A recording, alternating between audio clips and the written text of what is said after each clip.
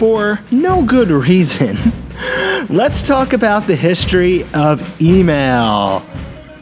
Email is actually older than the internet itself. Its origins can be traced to the days when computers were far from personal and mostly used for business and research due to their insanely high price. Many people would share a single computer terminal, taking turns to work on it.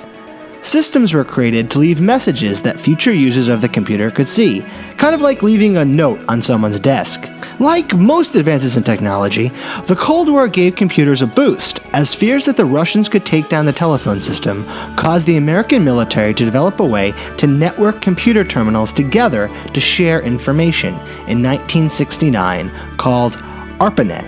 A few years later, in 1971, Ray Tomlinson, who was working on this system, realized there was now a way to send messages between the terminals, and email, in a form not too different from what we have today, was born. Because each computer terminal a person would be sending messages to had many users, Ray decided to use the relatively unused @ symbol to define person's name at computer name, so people could send messages to individuals. Scientists are pretty chatty, and within a few years, 75% of ARPANET's traffic was devoted to emails. Now, to keep it simple, as ARPANET was part of the technology which would evolve into the World Wide Web in the 1990s, email continued to spread to the masses and would consume all of our lives, and now our politics.